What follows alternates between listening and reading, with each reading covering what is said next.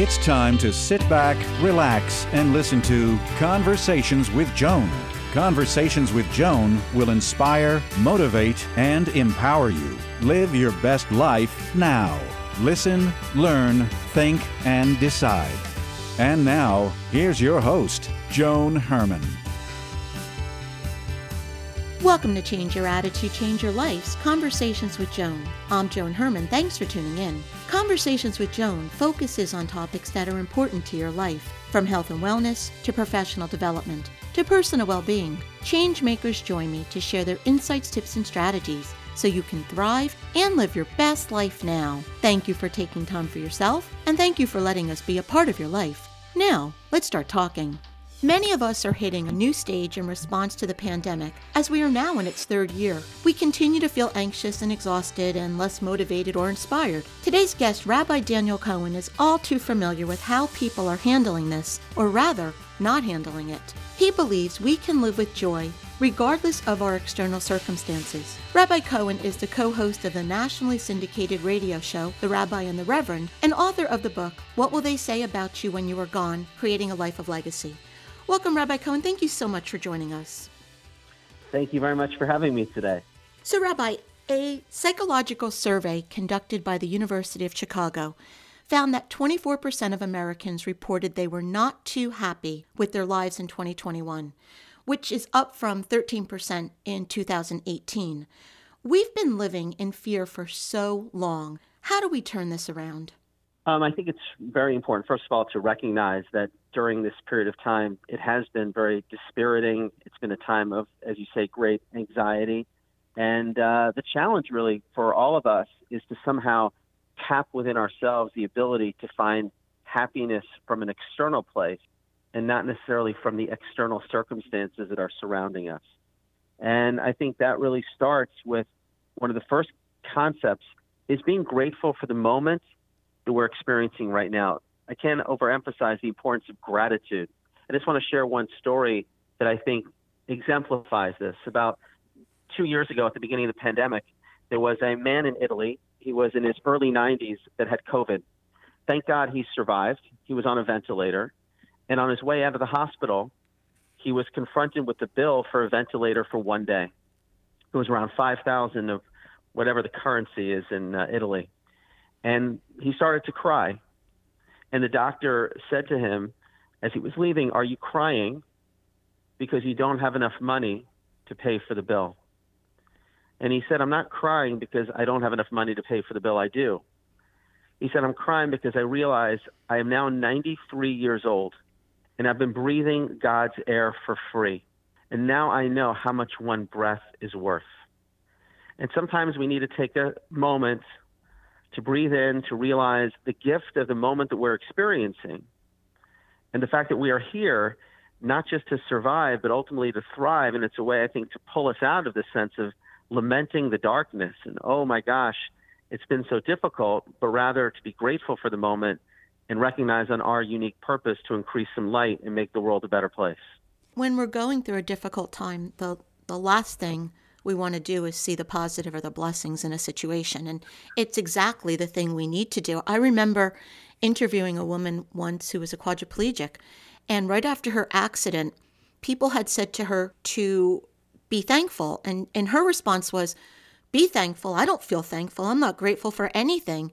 And they said, you don't need to feel grateful when you start. It's to be thankful, to give thanks.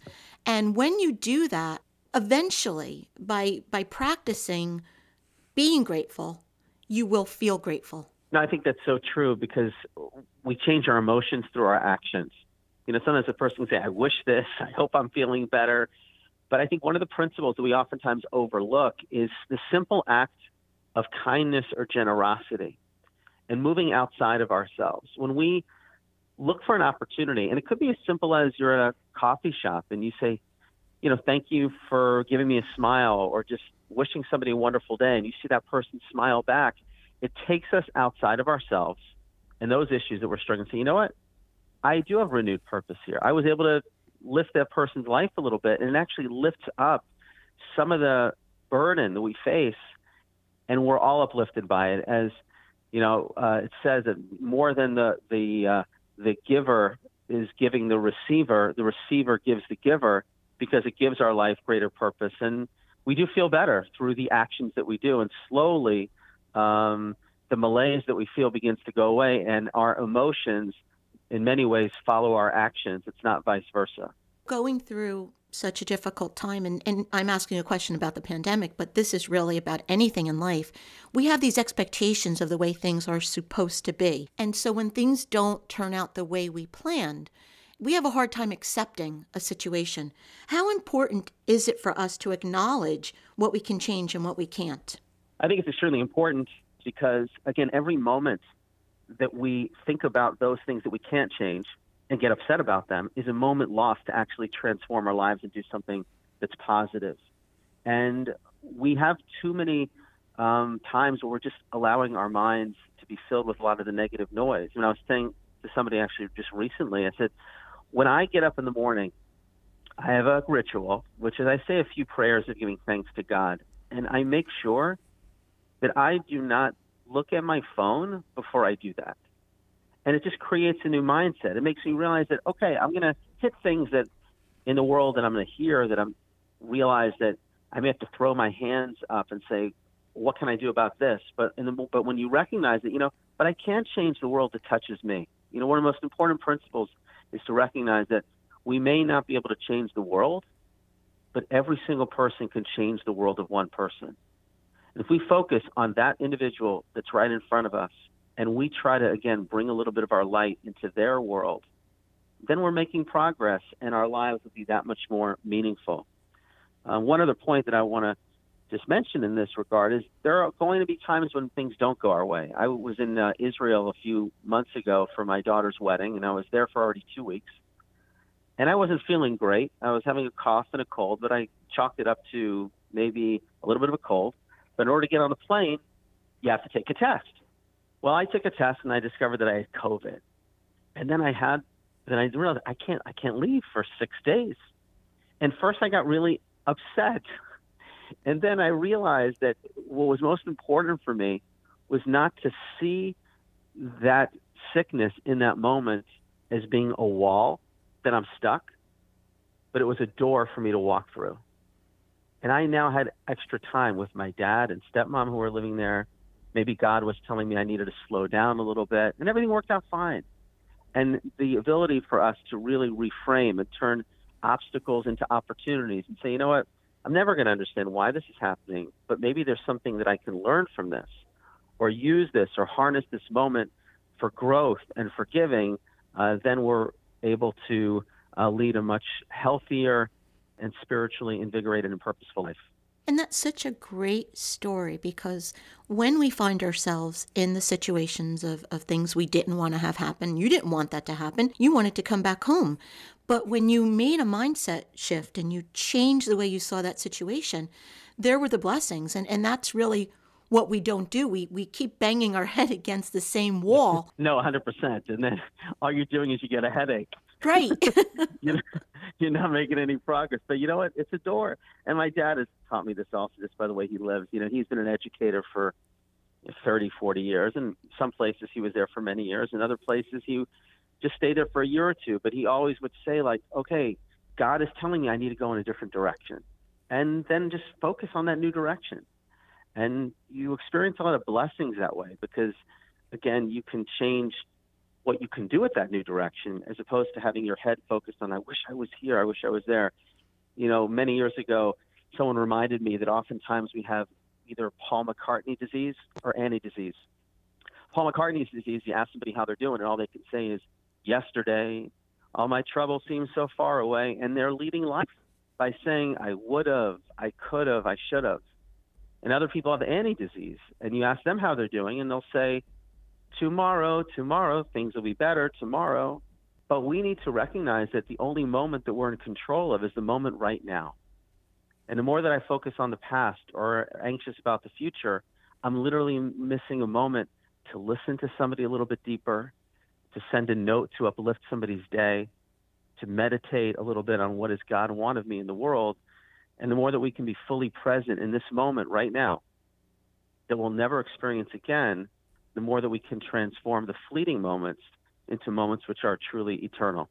And that's such a wonderful example. I love that, the Paul McCartney or the Annie story, because really most of us spend our time in the Paul McCartney story, which, being a Paul McCartney fan can't be such a Yes, bad place to be. that's But true. but living in yesterday, I mean, really, that's when we end up in that state of victimhood where everything is wrong in our life and all these terrible things happen to us. And it takes a lot of work. But when you do, everything changes. I mean, I've lived it. Everything changes when you make Hmm. that shift. For sure. And I think, one of the things that I think is important is to surround ourselves with people who have that attitude as well. Take a moment today to think about who are the one or two most positive, upbeat people that I know, and maybe spend more time with them. Ask them, like, how do they stay so focused and positive and productive in life in a way that's, defining a life, again, not by what they acquire, but by what they give and being true to their values. And there's a very important spiritual principle is that we all, can become moved by people that are around us. And sometimes we rise or fall based upon the environment in which we put ourselves in. So, finding like-minded people who you can have conversations with this about, who we can volunteer with, who we can spend time with, that will also give us the fuel and the inspiration and the fortitude to lead the kind of life that will pull us out of this pandemic slog and help us be more focused on leading a transcendent, uplifting, purposeful life. A few moments ago, you mentioned the importance of being kind and putting out positive vibes in the world. And oftentimes we say to ourselves, well, I'm just one person. What can I do? But if you flip it around and you look at the negative of it, look at the havoc one person can wreak in the world, whether it be a shooter or a political player. I mean, one person has the power to really make a difference negatively. So just imagine what each one of us can do when we put out kindness. Oh, no, 100%. I mean, you think about it, and there's a couple of things that come to mind, but, one candle can light many flames. And the concept that in my one act that I do, who knows, and I've seen this before, one kind word to somebody, then when they go home to their family, they're feeling better about themselves, and then they communicate with their child, and then their child feels better about themselves. There's a ripple effect that is so powerful that's created by one gesture. I think Robert Kennedy spoke about that, like a pebble that drops into the water, and all of a sudden we'll never know the impact of the little acts that we do. I think about it also, a beautiful story about a fellow who was walking along the beach, and he saw somebody in the distance kind of bending down and looked like he was throwing something into the water. And he went to this person, and he saw that he was taking starfish that had washed up on the shore and throwing them back in the water. And the guy said to him, "What are you doing? I mean, there's thousands of starfish here. You're not really going to make a dent in anything." So he picked up one of the starfish, and he looked at the person, and he said, "For this starfish, it makes all the difference in the world." And he threw the starfish back into the water. And that's got to be our approach. We are so unique in the universe. There's not a single person here that has the same exact mission at any moment that anybody that ever existed in the world. And if we lead our lives with that sense that I am here in this moment, in this supermarket line, or answering this email with a unique purpose, unlike anything else, and I can change the world of that one person, then the world will ignite with a tremendous sense of love and inclusion and really a greater sense of peace all around. Rabbi, when we go through difficult situations, it's often hard to maintain our faith. We have questions about why could this happen? Why could God allow this to happen? How important is it for us to keep the faith during times like this? I think it's really important. I'm not only saying that as a rabbi, but, God is in control of the world.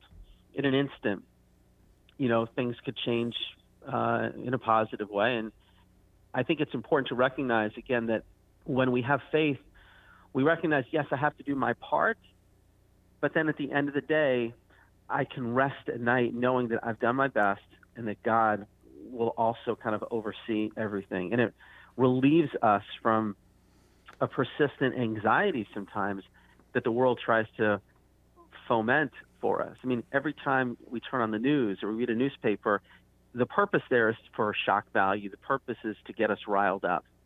But when a person has faith, they really feel a sense of peace of mind in knowing that there is a God that's running the world, that there is ultimate accountability. And also, I mean, I pray 3 times a day using the words of the book of Isaiah, chapter 40, where he says, those who have faith in God, their strength will be renewed. They will grow wings like eagles. They will run and not walk. And I know that when I'm here with God at my side, it does give me renewed strength, because I do believe that God believes in me. It's not only enough to say that I believe in God, but every day to recognize God believes in me. He knows that I'm here for a purpose, and that to me is such a great spiritual uplift that puts me not only at peace, but gives me a deeper sense of my specific mission in the world. What do you recommend to help someone get started on a spiritual journey or to strengthen their existing beliefs? A couple of things. I mean, I do think that finding people that are of that spirit that you want to exemplify, it's important to talk to them, to be around them. I'm a big believer in time for prayer, meditation. Big believer also in just, again, not just reading the Bible, but study. Because one of the things that many people don't think about is that when we wake up in the morning, the first question should be not, what do I want, but what does God want of me? And when you read the Bible, when you study, it's a way to refocus what my life's about. I'm part of the reason why I wrote my book, which is What Will They Say About You When You're Gone? Creating a Life of Legacy, is really helping start people on a path for being more mindful and intentional about living. The premise of the book is that we do get serious in moments of crisis, but why wait for that moment of crisis? How can I identify what is the kind of life that I really want to lead? And then I take people on a journey of 7 principles to reverse engineer their lives so that we lead the lives now for how we want to be remembered. And once again, that book is What Will They Say About You When You Are Gone? Creating a Life of Legacy. If you would like to get more information about Rabbi Cohen and his work, you can visit rabbidanielcohen.com. Rabbi, thank you so much for joining us. It is always such a pleasure to have you on the show. Thank you very much. It's always a pleasure to be on the show. God bless you and all that you do. Thank you for joining us. I hope you found the show informative. At Change Your Attitude, Change Your Life, we believe that knowledge is power. Take what you've learned, apply it, and live your best life now. Remember that the information provided is the opinion of our guest and should never replace the advice of a professional who knows your personal situation. If you'd like more information, visit our website, CYACYL.com. That stands for Change Your Attitude, Change Your Life. While on our site, listen to past shows on demand, read the digital magazine, sign up for our mailing list, and be sure to follow the show on social media. Until next time, this is Joan Herman. Thanks for tuning in.